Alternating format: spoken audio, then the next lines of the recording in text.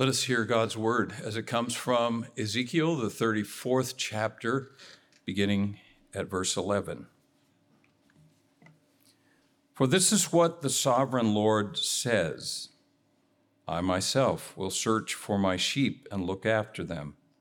As a shepherd looks after his scattered flock when he is with them, so will I look after my sheep. I will rescue them from all the places where they were scattered on a day of clouds and darkness. I will bring them out from the nations and gather them from the countries, and I will bring them into their own land. I will pasture them on the mountains of Israel, in the ravines and in all the settlements in the land. I will tend them in a good pasture, and the mountain heights of Israel will be their grazing land. There they will lie down in good grazing land, and there they will feed in a rich pasture on the mountains of Israel.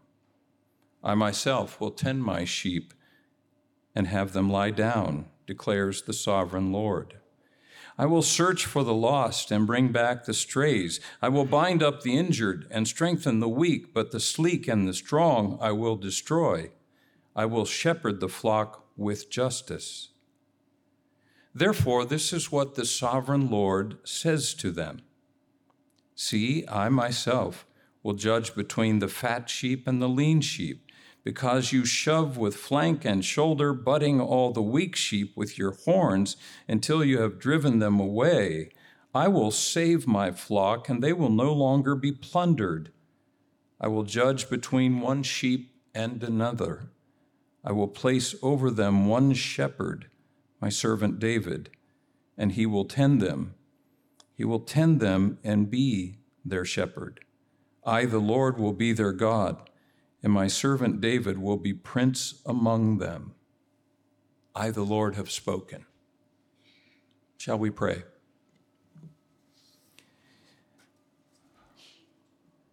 O living God, may your word be planted within us this day. May it take root within our hearts and lives. May it grow and flourish and blossom so that the fruit of your word is made known. We thank you for your word to us today, and again we pray that it would continue to feed us and nourish us and encourage us in the journey ahead. Amen. If you're searching for things to include under the heading oddities found in Scripture, the book of Ezekiel would be a good place to start. Just scan the 48 chapters of Ezekiel, and you'll find in the opening of the book a vision so strange that more than a few people in the last century began to conclude that Ezekiel witnessed a UFO, replete with extraterrestrials. Seriously. Back in the 1970s, I remember being intrigued by the newspaper article, Ezekiel saw UFOs. By the way, today, they're not called UFOs, they're called UAPs. And you all know what that stands for. Unidentified aerial phenomena. Just a tidbit to take home with you today. Elsewhere in his book, to convey the various messages that God asked him to depict for Israel, Ezekiel performed the following rather curious actions. He dug holes in many of the walls of his house. He gave himself a sidewalk haircut. He laid down on his couch and remained mute and prostrate for a very long time. It was probably a Thanksgiving weekend he did that, He built a scale model of the city of Jerusalem. I'm wondering, did they have Legos back then? Do you suppose? And then he pretended to lay siege to it. He put a big pot of stew on his stove. He proceeded to let it boil and simmer until the whole thing was just a burnt mess.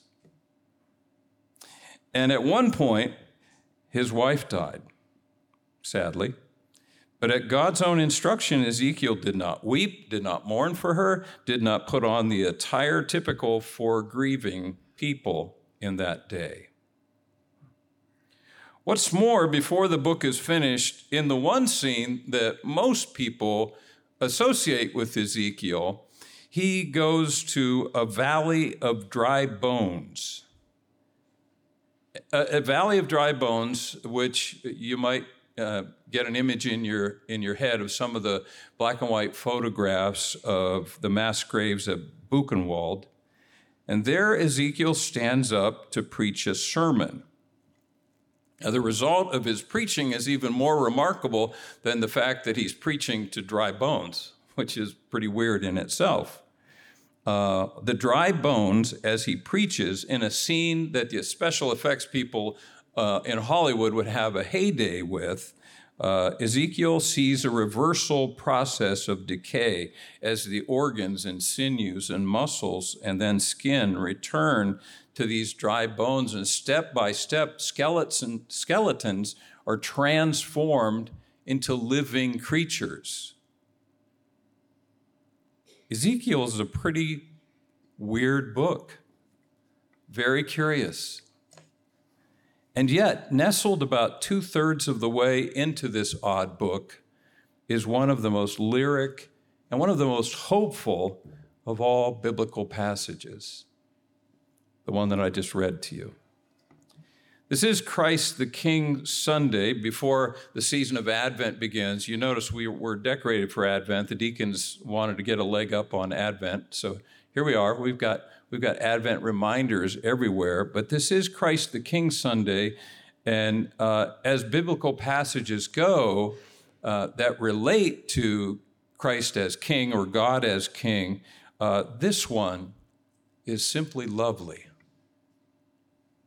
In an era when the leaders of Israel did what political leaders worldwide tend to do, namely, take good care of the rich and powerful and shove to the curb the weak and the vulnerable, Ezekiel looks ahead to a day when a new shepherd would come from the line of David, and to the exact opposite, do the exact opposite when he reigns and rules of what the world's leaders do. He would make extra room for the weak. He would deal tenderly with the disenfranchised. He would seek high and low to bring back to his presence all those who were lost and forgotten. This profoundly good shepherd would bring to life, in a sense, Psalm 23. He'd be the kind of person who could and would look past a whole gaggle of celebrities or, quote, beautiful people to identify the lost and the lonely individuals out on the fringes of the crowd. He would be the kind of person who would not only seek out the marginalized and disenfranchised, but who would be just as much sought out by these lonely and overlooked people. He would be the magnet for the world, for all the losers, for all those on the bottom rung of the ladder. They would seek him. They would come to him. Those assumed to be of no account. If we want to celebrate the reign of Christ today, we must do so by remembering just what kind of king Jesus is, but also the kind of king he adamantly and repeatedly refused to become during his incarnation, his life on earth. Jesus wanted nothing to do with power, glamour, glitz, privilege. He did not want a throne as much as a place, any place would do, where he would simply be with the sick and the poor and the suffering.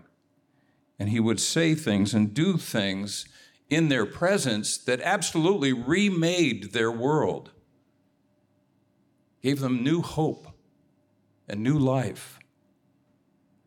Those who had been lonely found a friend who felt, oddly enough, that he might just become a forever friend, like an eternal friend.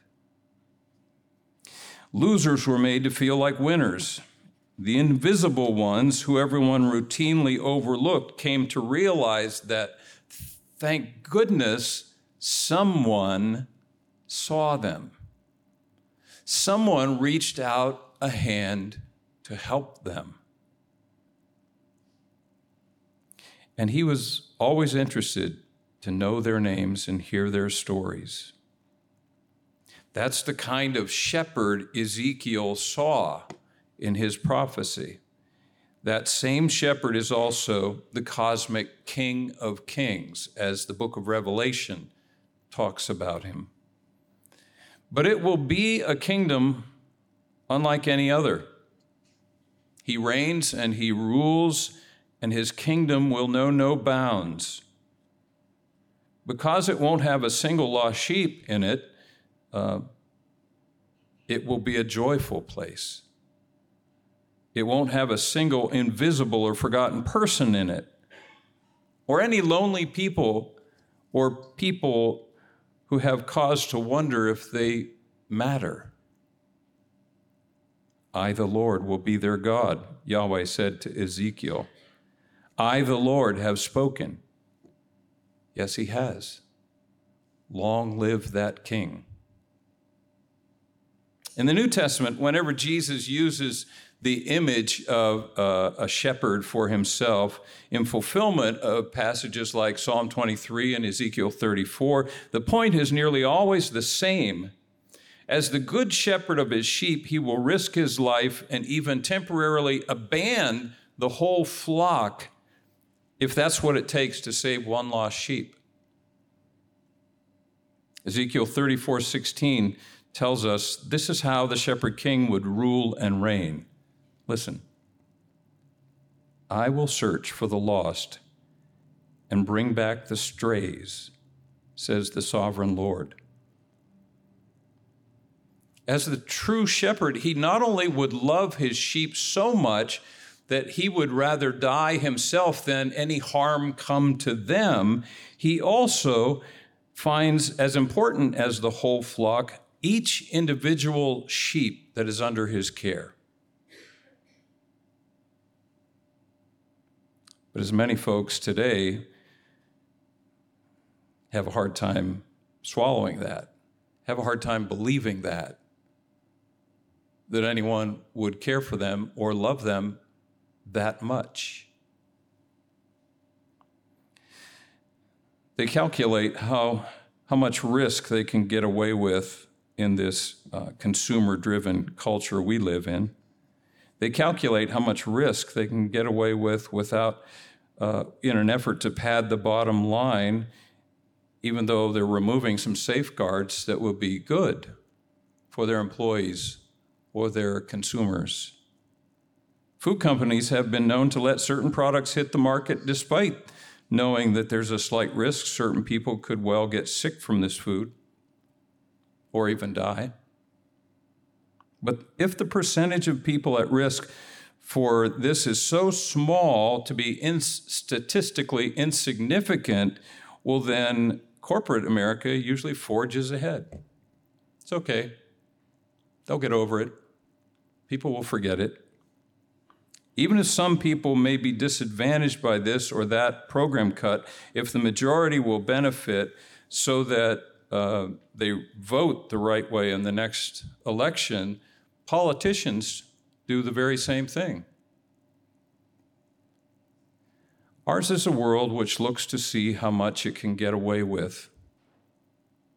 We truly don't love every single sheep around us, do we? But that is only half of our modern day problem.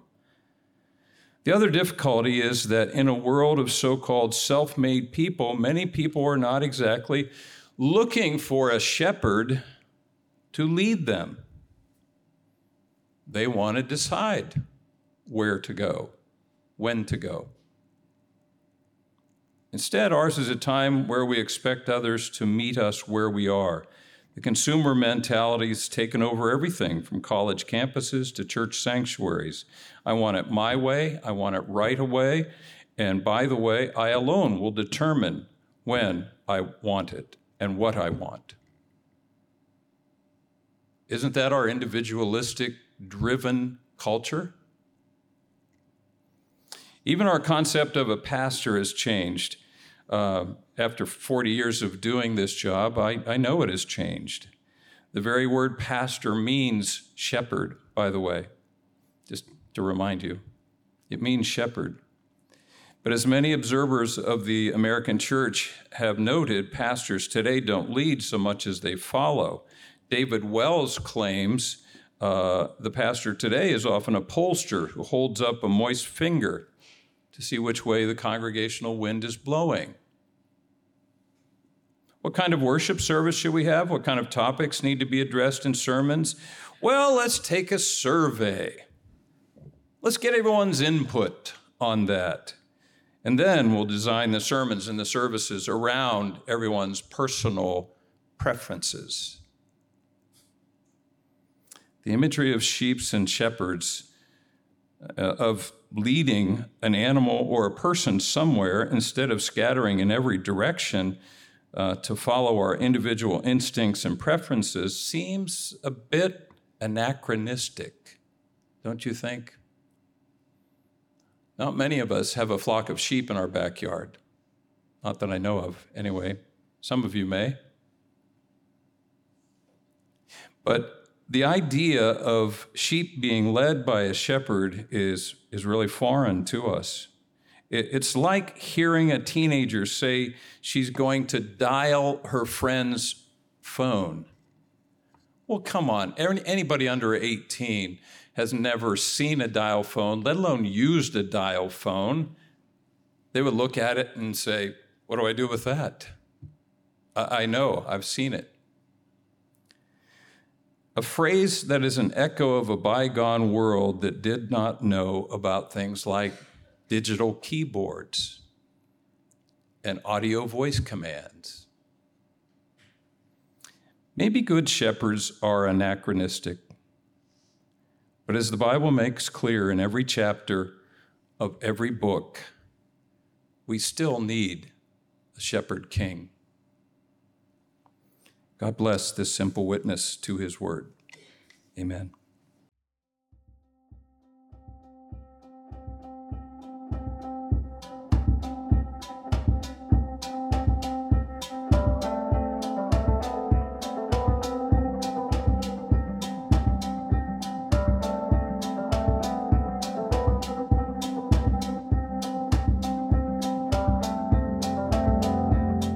Thank you for joining us. A video recording of this service can be found on YouTube or Facebook by searching for Kenmar Church.